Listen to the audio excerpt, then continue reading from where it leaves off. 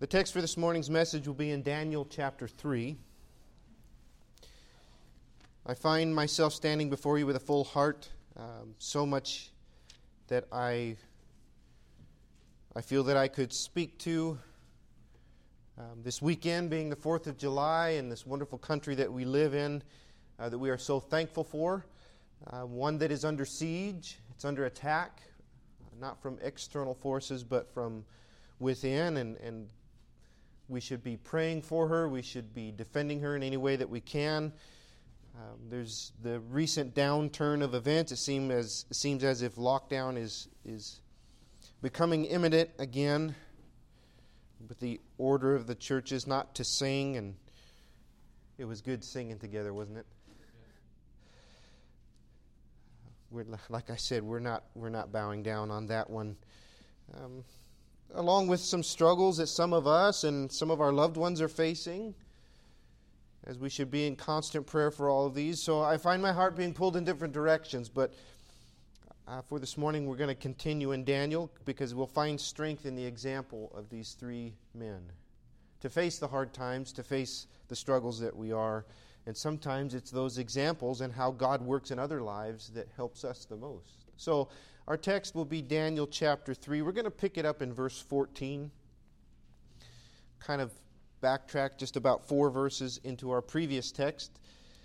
Daniel chapter 3, verse 14, and we'll read down through the end of the chapter, through verse 30. The Bible says this, Daniel chapter 3 and verse 14. Nebuchadnezzar spake and said unto them, Is it true, O Shadrach, Meshach, and Abednego? Do not ye serve my gods, nor worship the golden image which I have set up? Now, if ye be ready, that at what time ye hear the sound of the cornet, flute, harp, sackbut, psaltery, and dulcimer, and all kinds of music, ye fall down and worship the image which I have made. Well, but if ye worship not, ye shall be cast the same hour into the midst of a burning fiery furnace. And who is that God that shall deliver you out of my hands? Shadrach, Meshach, and Abednego answered and said to the king, O Nebuchadnezzar, we are not careful to answer thee in this matter. If it be so, our God whom we serve is able to deliver us from the burning fiery furnace, and he will deliver us out of thine hand, O king. But if not, be it known unto thee, O king, that we will not serve thy gods, nor worship the golden image which thou hast set up. Verse 19, Then was Nebuchadnezzar full of fury, and the form of his visage was changed against Shadrach, Meshach, and Abednego. Therefore he spake and commanded that they should heat the furnace 7 times more than it was wont to be heated. And he commanded the most mighty men that were in his army to bind Shadrach, Meshach, and Abednego, and cast them in the burning fiery furnace. Then these men were bound in their coats, their hosen, and their hats, and their other garments, and were cast in the midst of the burning fiery furnace. Therefore, because the king's command was urgent, and the furnace exceeding hot, the flame of the fire slew those men that took up Shadrach, Meshach, and Abednego. And these 3 men, Shadrach, Meshach, and Abednego, fell down, bound, into the midst of the burning fiery furnace. Then Nebuchadnezzar the king was astonished, and rose up in haste, and spake and said unto his counselors, Did not we cast 3 men bound into the midst of the fire? And they answered and said unto the king, True, O king. He answered and said, Lo, I see 4 men loose, walking in the midst of the fire, and they have no hurt. And the form of the 4th is like the Son of God. Then Nebuchadnezzar came near to the mouth of the burning fiery furnace, and spake, and said, Shadrach, Meshach, and Abednego, ye servants of the Most High God, come forth and come hither. Then Shadrach, Meshach, and Abednego came forth of the midst of the fire. And the princes, governors, and captains, and the king's counselors, being gathered together, saw these men, upon whose bodies the fire had no power, nor was a hair of their heads singed, neither were their coats changed, nor the smell of fire had passed on them. Then Nebuchadnezzar spake and said, Blessed be the God of Shadrach, Meshach, and Abednego, who hath sent his angel and delivered his servants that trusted him, and have changed the king's word and yielded their bodies, that they might not serve nor worship any god except their own God, Therefore I make a decree that every people, nation, and language which speak anything amiss against the God of Shadrach, Meshach, and Abednego shall be cut in pieces, and their houses shall be made a dunghill, because there is no other God that can deliver after this sort. And then the king promoted Shadrach, Meshach, and Abednego in the province of Babylon. Bow your heads with me, if you would, in prayer. Father, we thank you for this day and the blessing that it is to come here. Thank you for your grace and mercy that you've given us, Lord. Thank you for the examples that have been set forth in your word, Lord. I ask now that you would remove distractions and help us to open our hearts and our minds as we learn from these three men and the principles that it has for us today. I ask that you give me grace to speak what is needed, nothing more, nothing less. I ask all this in the name of Jesus. Amen. So I want to just bring to mind quickly a few main points from last week. This is a very familiar story. You've probably heard it many times. Like I've said, I've grown up hearing this from the time I was just a little child. And don't let the familiarity of it kind of blur the lines or blur the impact for us. There is much for us to learn, isn't there? These men had the courage to stand against the world's demands. When others are bowing, we are to stand. In fact, that's what they say, right? We will not bow. We're not going to worship any other God but our God. We're not going to bow. They say it with conviction. They back it up with their actions. We bow to God alone. And then we looked at the question that Nebuchadnezzar asks. It's there in verse 14, if you remember that. Is it true? Is it true? We said that sooner or later, we're going to be asked that question. Is it true that you're a Christian? Is it true that you believe the Bible? Is it true that you serve God alone? And how will we answer that?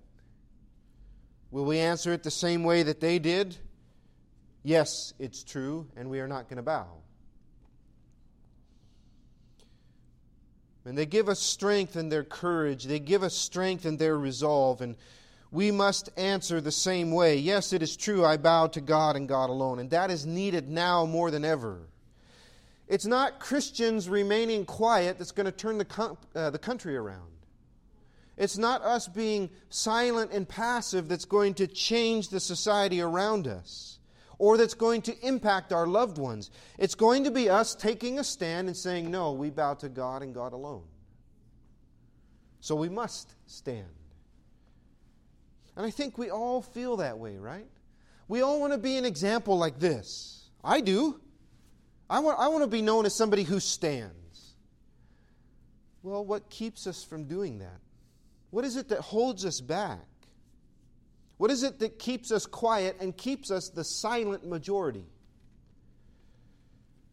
Well, maybe it's fear of the furnace. Maybe it's fear of the threat or the consequences. We are afraid of what may happen if we stand up and take a stand. And we touched on that last week. We say we will not bow, but sometimes that's easier said than done when we're in the situation and we are facing and feeling the heat of the furnace, isn't it? It's a little bit different then. And quite often, in those moments, we crumble. Well, I want to pull from the example here in Scripture. We come to that very scene this morning in our text. They make a stand, Shadrach, Meshach, and Abednego. They make a stand against the king and his orders, and now they are facing the threat, or they're facing the punishment for their stand. The threat wasn't enough for them. Sometimes for us, the threat is enough, isn't it? It's enough to scare us into submission, to scare us into silence. Very rarely does the world ever have to do what it says. They don't even have to light the furnace. They just have to threaten it. And too often we willingly bow. Maybe we stand for a short time, and maybe we say some big words, but quite often, if we're honest, when we begin to feel the flames, when we begin to feel the pressure, and we begin to face real consequences for standing for the word, sometimes we cave, don't we? I don't want to be in that category anymore. I don't want to be silent anymore. And part of the reason we see the world so messed up is because maybe we've been silent too long as the church. But if we're going to make that stand, we're going to need strength, right? We're going to need strength to face the furnace without fear. That's the title for this morning's message, is Facing the Furnace Without Fear. If I'm honest, right about verse 19 is where I start to have second thoughts. Look at verse 19, that's where we'll pick up. Nebuchadnezzar was full of fury. Remember, he brings them in. He makes this image, and everybody is supposed to bow down. Of course, these three do not. So he brings them in, he questions them, and they make that wonderful statement, nope, we ain't bowing, we are not serving any other God but God. And this is the consequences. Then he was full of fury. The idea is this roiling, bubbling pot. I mean, he's out of his mind with rage. It says the form of his visage or his expression was changed against them. Maybe he thought that he was going to talk some sense into them. Okay, listen, guys, is this really true? Is this really what you want to do? Maybe get them to change their mind. It's one of those talks. Maybe you've had them. Maybe you've even given them. Come on, guys, think this through. Do you really want to do this? Do you really want to make this stand? Do you understand what could happen? And it would surprise you how often that comes from other Christians. You know, we need to be careful. We need to think about this. Well, whatever it is, it doesn't move them 1 inch, thank God.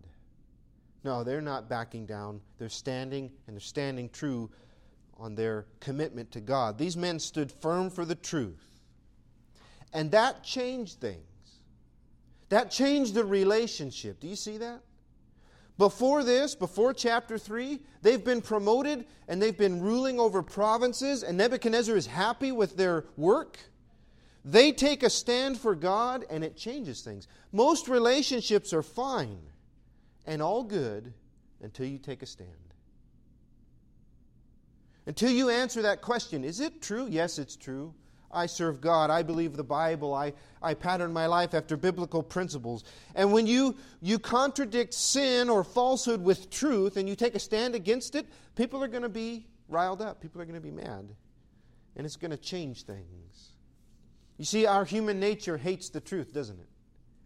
Our human nature hates the truth, and we like to keep ourselves in our own reality and what we think, and the world turns as we think it should, and God, if He exists, is a God of our own making, and when somebody shows up and shatters that with truth, we don't like it, do we? We don't like being told we're wrong, and we react to that. You see, when you speak the truth, especially in today's world, you are rebellious, you're a troublemaker, you're a problem causer. Why can't you just be quiet and go with the flow? These young men who were once looked at as good, upstanding citizens, they're now defiant. As with everybody who's going to stand against the social narrative today. If you don't take a knee for what groups out there say that you should take a knee for, you are now defiant and a problem causer. If churches don't shut their doors and silence their singing, they're problem causers. You see? When you take a stand, it changes things.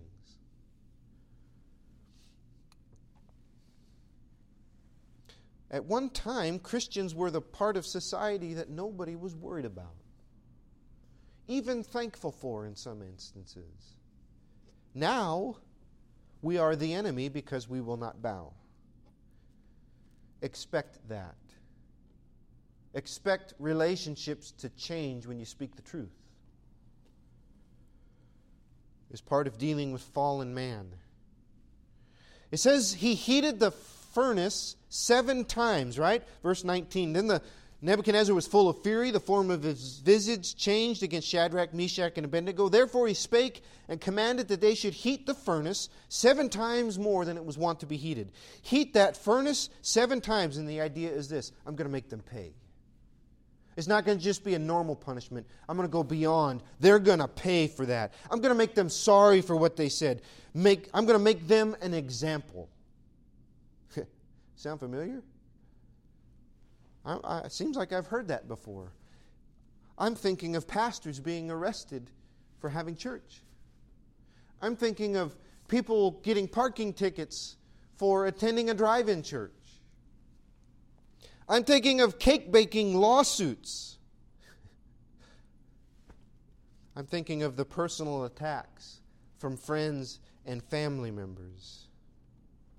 I'm thinking of Christianity being blamed for the roots of slavery and Jesus being a figure of white oppression.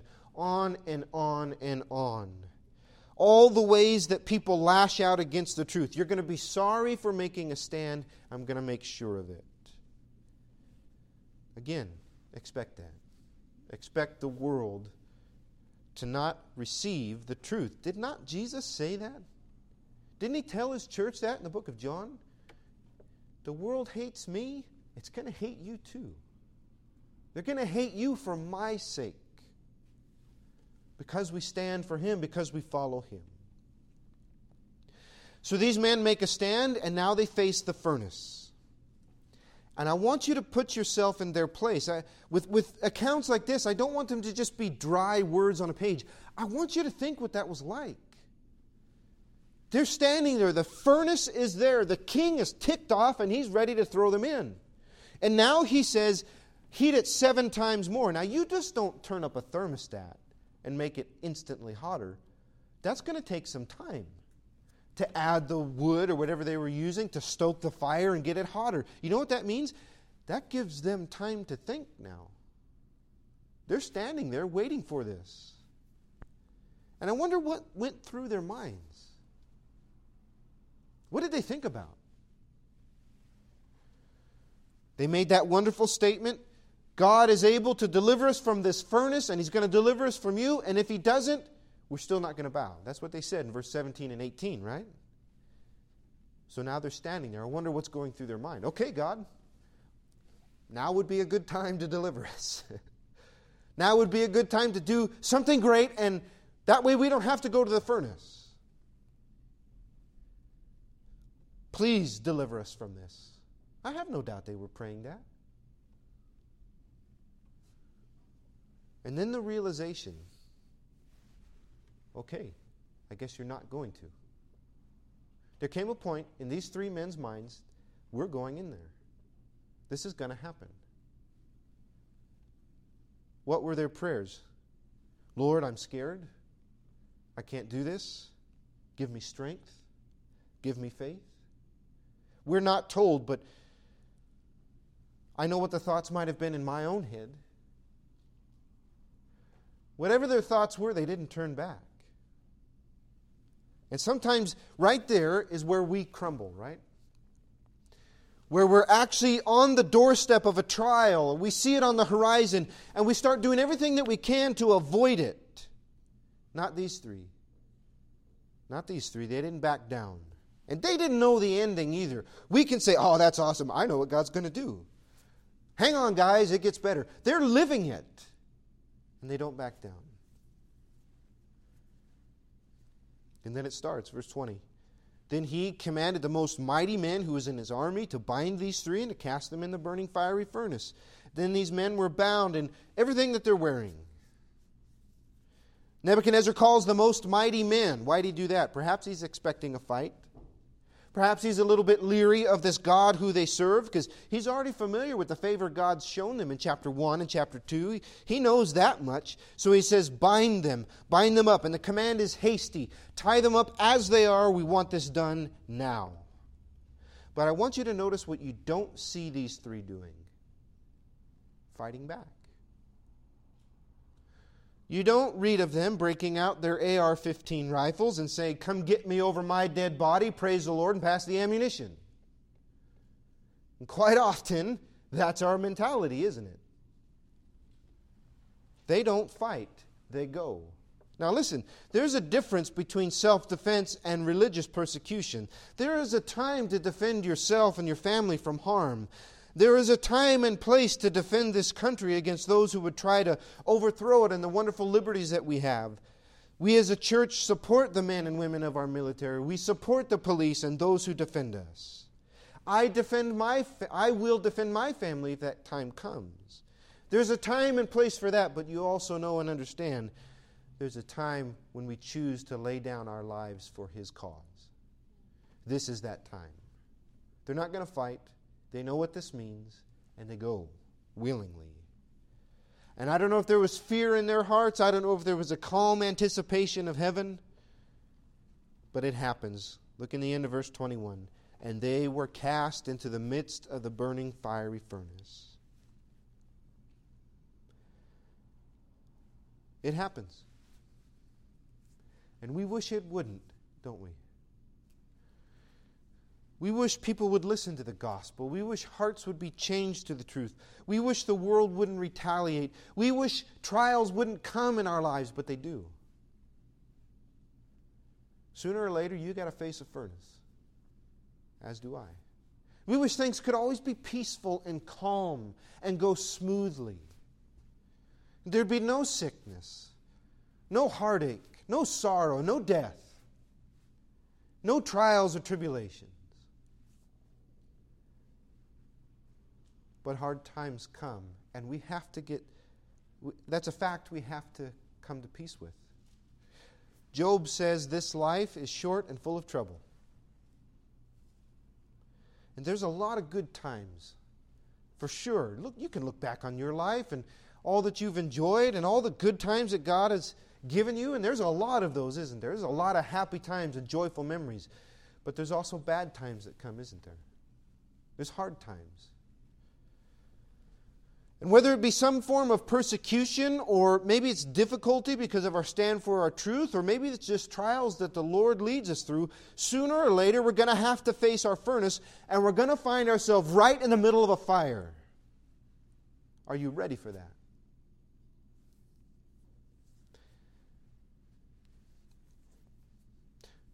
They're thrown in. Notice verse 22. Therefore, because the king's commandment was urgent and the furnace exceeding hot, the flame of the fire slew those men that took up Shadrach, Meshach, and Abednego. I don't know if you noticed that, but let me say this quickly.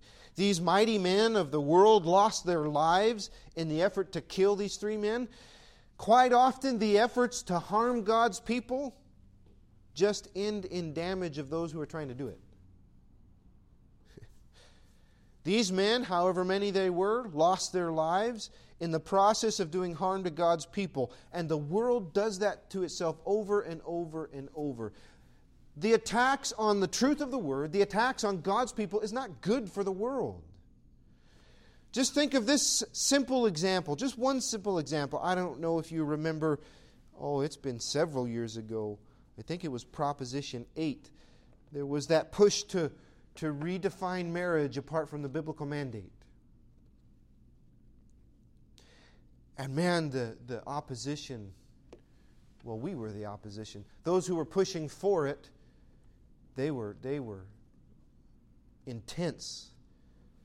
The idea was to shut those people who stand on the Bible up, make them quiet. Enough of this. Now look at society. We have kids that can't tell if they're a boy or a girl.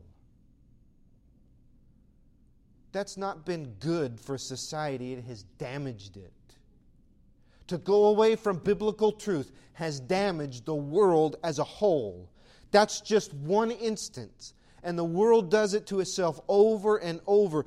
The attacks of God, against the timeless truth of God is not good for humanity. They're not higher enlightenment. These people aren't woke. They're descending into a deeper darkness is what's going on. Farther and farther away from the light and peace and joy and goodness and truth of God. But yet we go away from that and it damages, it causes chaos. Which, beloved, is why it's so important we stand for it and stand boldly, even in the face of the furnace. Verse 23, these three men, Shadrach, Meshach, and Abednego, fell down, bound, into the midst of the burning fiery furnace. The Bible is pretty careful to detail that, isn't it? They fell down, bound, into the furnace. Well, for the human mind, it's game over, isn't it? That's it, they're done. This thing is blazing 7 times hotter than it normally is. It killed the people that put them in there, that threw them in there. There's no way they're living. There's no way they're coming through this. And there's a white space between verse 23 and verse 24. Now listen, I've said many times, take time to think about those spaces. Sometimes we can read and just go through it and not feel the impact of it. What happens in those few moments between verse 23 and verse 24? Did the king breathe a sigh and say, finally, that's done? Now they're going to bow to God and God alone. Oh, they'll see. And did he sit back and wait? It's awful quiet. Did he look around and maybe clean out his ear and say, what's going on? I don't hear the screams. I don't know how long he waits, but he goes to see. And then we have verse 24. Then Nebuchadnezzar the king was astonished. And he rose up in haste, and he spake, and said to his counselors, did not we cast 3 men bound into the midst of the fire? Didn't we throw 3 guys in there, tied up? Yes, true, O king. And he answered and said, look, I see 4 men loose, walking in the midst of the fire, and they have no hurt. And the form of the 4th is like the Son of God. How is this possible? They should be dead, but look, they're free. They're walking around the fire like nothing is happening. They have no hurt. And there's someone with them. Some of your translation might say, or give a footnote to say it's a divine being or a son of the gods. Some say this is an angel. And if you want to believe it, that's fine. I believe the Authorized Version and the New King James hit it right in the head. The Son of God. I don't believe this is an angel. I believe this is Christ. There with them, in the midst of the furnace, in the worst possible place. They are fine, they are freed, and they are not alone. They are not alone. Now, I don't know what it was like there in the middle of that raging inferno. Again, I try to place myself in their position. What went through their heads as they're thrown in? Oh, this is going to hurt. What's going to happen? Then they hit the ground and look around and what's going on? Where's the ropes that were binding me? And who is that? Who is that there with us? Oh, it's you. What did Christ say to them? What comfort did He give them? Oh, can you imagine what that would have been like? Actually, yes, you can. Maybe you haven't faced this physically, but some of you have faced some trials and you know the concept. You know what it's like to face a trial, one that is scary, one that is daunting, one that's overwhelming. You face it, you go into it filled with fear and uncertainty. Maybe even praying that God would let it pass. Lord, please don't let this happen. Please don't let this happen. Then you know that it's not going to pass. You're going to go through it, not quite knowing what it's going to be like. And there, unlike any other place, you met Christ. You are aware of His presence with you like never before. And you came to know and rely on Him in a complete way. Something that was in a way that was unhindered by other things. You came to have a relationship with Christ like only trials can bring. Sometimes we read that verse in James when it says, count it all joy when you enter into various trials. And we say, no, thank you. I don't want to know that way. James knows, these 3 Hebrew men know, and some of you know. There is a joy of being close to Christ like only a furnace can bring. These 3 men here in our text come face to face with Christ. And I want to tell you right now, if you're facing a furnace, you can come face to face, as it were, with Jesus. You will not be alone. You will not face it alone. All the fire did was free them. It burned away the bonds. It freed them from what was restraining them, what was holding them back. And you know what? Trials often do that. They have a way of putting things into perfect perspective, don't they?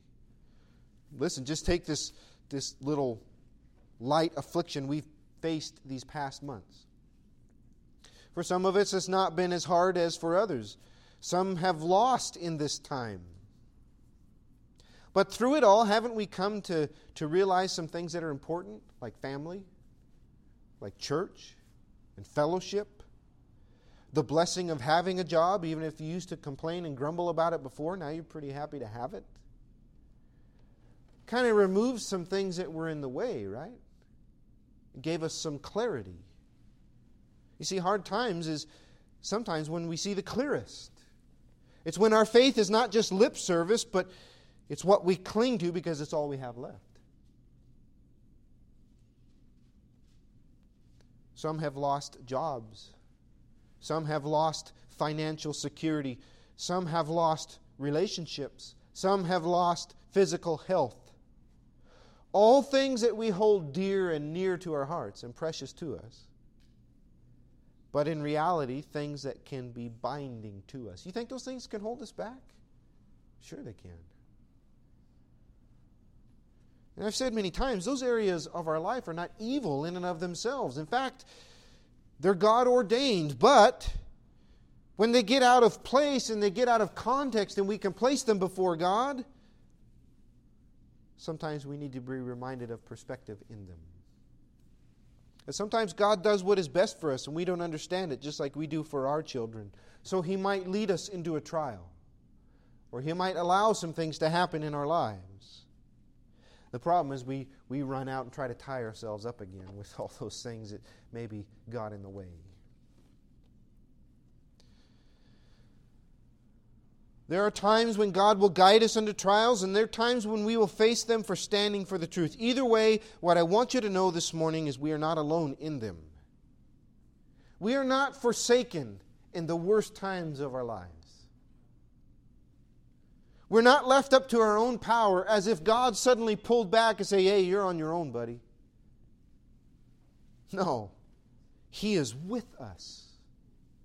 Just the same as He is with these three Hebrew men, He is with us, giving comfort, giving deliverance, holding our hand and guiding us through. You all have heard that you've probably seen it on your grandma's coffee table or something. The old Footprints poem, where it talks about looking back through life and two footprints, and then there's a set of one, and he asks the Lord, hey, those were during the hard times in the life. Why did you leave me? He says, no, that's when I carried you. We are not alone in those times. Christ is with us. All we've got to do is just open our eyes. You know what I would have been doing in the middle of the fiery furnace? Probably with my eyes closed, rolling around on the floor, saying, help me. But if I stop and open my eyes, I can see that He's there. It's quite often my reaction to a hard time is like somebody who's drowning in knee-deep water. Oh, this is so bad. This is so terrible. Lord, help me. And all He tells me is just stand up. Stand up and you'll be fine. And then I see His power and His guidance and the peace that He gives. We're not alone. That hope and that promise that God is with us through the hardest times of our lives, that should be so deeply rooted in our hearts that it gives me strength to stand. Whatever I face, God is going to be with me. These three men had that steadfast confidence, and they went steadfastly into the trial. No, we're not backing down. Heat that thing as much as you want. We know who God is. Whether by life or death, God will deliver us. That's what they said, and I want to ask you this morning, do you have that same hope? Do you have that same strength? Could we face the loss of everything, even our very lives, and still stand? I asked a question in the beginning of the sermon. What is it that holds us back? What is it that gives somebody the strength to stand like this? Well, let's get down to the root issue. What makes somebody do this? What makes somebody bold enough to face this? To face the furnace without fear? To say, do what you want, I'm not going to bow? What is it that's going to give you and me fearless faith?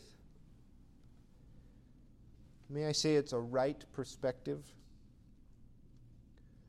It's a hold on heaven.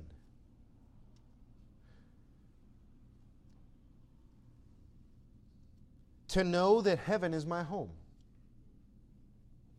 And not just in word, but it's a vibrant, burning reality within my own very heart. Heaven is real to me. Is it real to you?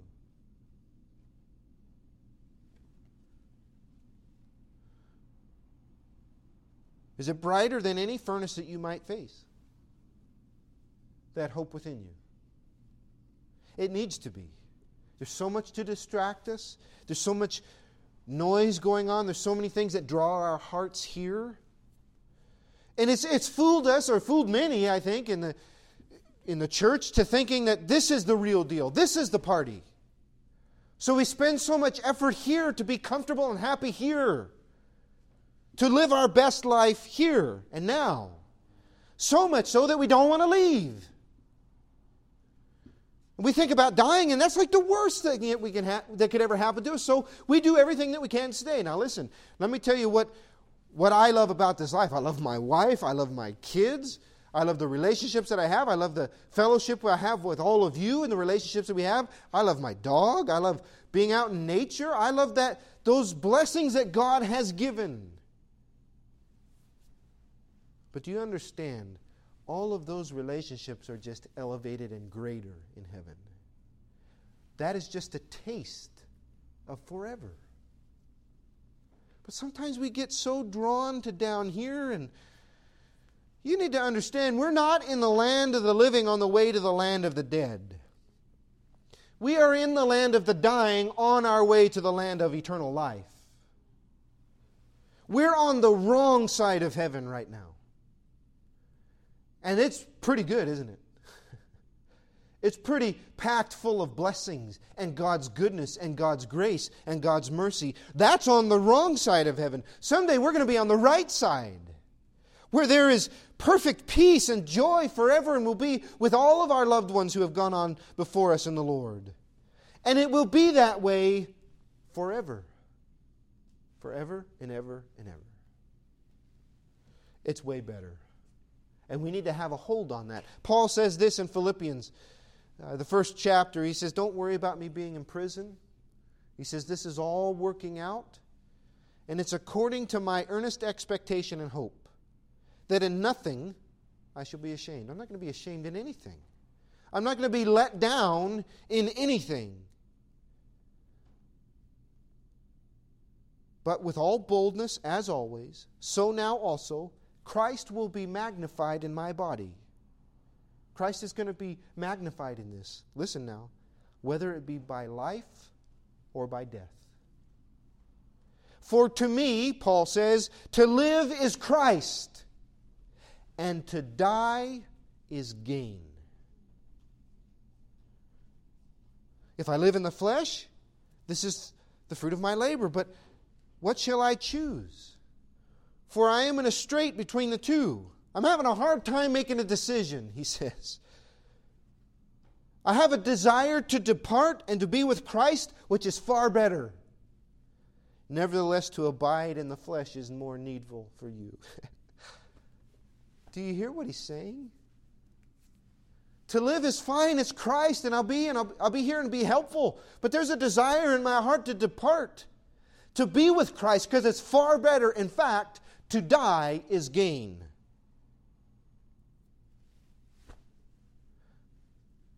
What can the world do to somebody like that? Nothing. Nothing. Now there's an if there. To die is gain if we have been saved. If we have trusted in Him. Without the gospel, without the atoning work of Jesus Christ on that cross, without His shed blood that takes away our sins and that cleanses us and gives us a new birth, without that, this world is as good as it's ever going to get. And to die will be eternal loss, eternal judgment. And that's why the gospel is so important. That's why I talk about it every time I stand behind this pulpit. We need to hear the gospel. I needed to hear the gospel. Every man, woman, and child needs to hear the gospel. That we are sinners and we stand under God's judgment. And Christ has come so that we might be saved, that we might be forgiven. That He gave His life and shed His blood on that cross to save you, to save me. And all we do is repent. We turn away from our sins. We turn to Jesus and trust Him to save us. It's not by works. It's not by money. It's not by baptism. It's not by being here in church. It's not by singing songs. It's by faith. By grace ye are saved through faith. There was a time when I heard the preaching and it hit my heart and I knew that I was a sinner, that I was guilty for all that I had done. And I bowed on my knees and I trusted in my heart that Jesus died for me on that cross.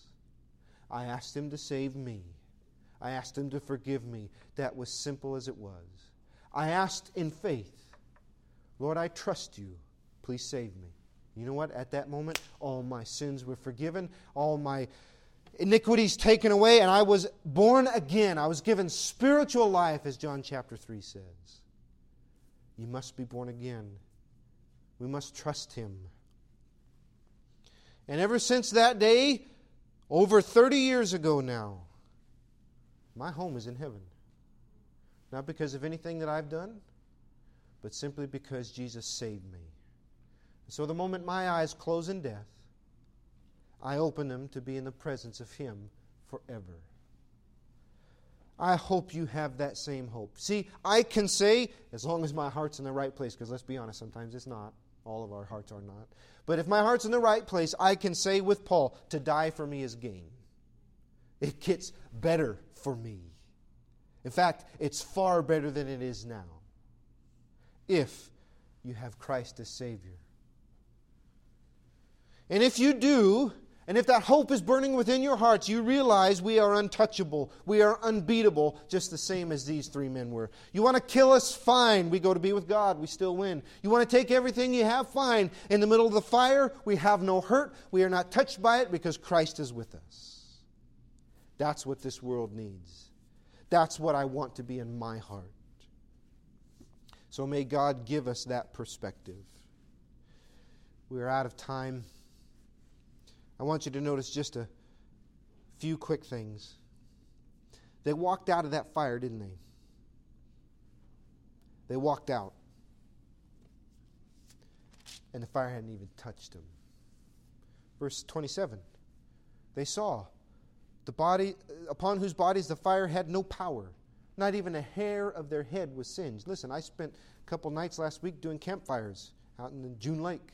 You got to be careful, especially if you have a beard and you go over a campfire to put a piece of wood in. You can get some singed hair just from the heat. This furnace is 7 times hotter than it's ever been. Not even a hair was singed. Not even the smell of smoke was on them. That's how God delivers. In fact, Nebuchadnezzar said, there's no God who delivers like this. You've walked through some places you thought was hell. And you came through untouched, didn't you?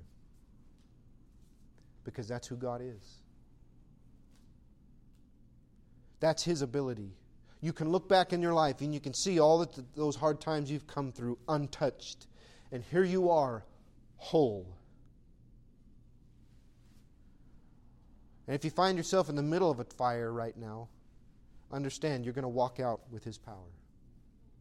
The fire will not consume you. It will free you. You may not see that right now, but trust Him because He is with you. Let me just address this and we'll be done. Well, I've known some people who've gone through trials and lost their life. They've suffered some bad things and died. What do you say about that, Pastor? I simply say what Paul did. To live is Christ and to die is gain. And yes, there might be pain for a time here. But those blessed brothers and sisters walked into glory untouched and whole. And through the fire, Christ was with them.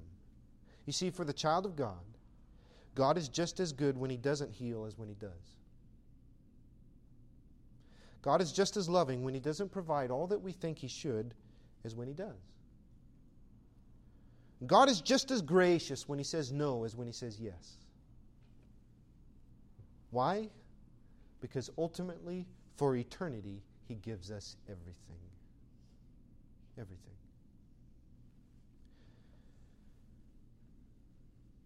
I hope I have that hope within my heart. That it burns brightly. And it doesn't dim even in the face of the brightest furnace. I want what Nebuchadnezzar says of these three men to be said of me.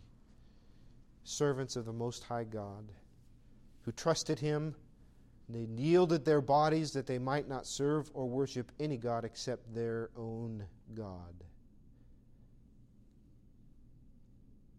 I want that to be said of me. Can that be said of you? Do we trust Him above all else? Is that what our friends and family know us for? Trusting God, serving Him above all else? Have we been a witness to His deliverance in our lives? Well, if you're like me, I've got a lot of growing to do. I need faith that is strengthened. Well, that's why we have this right here. To look and to know this same God hasn't changed.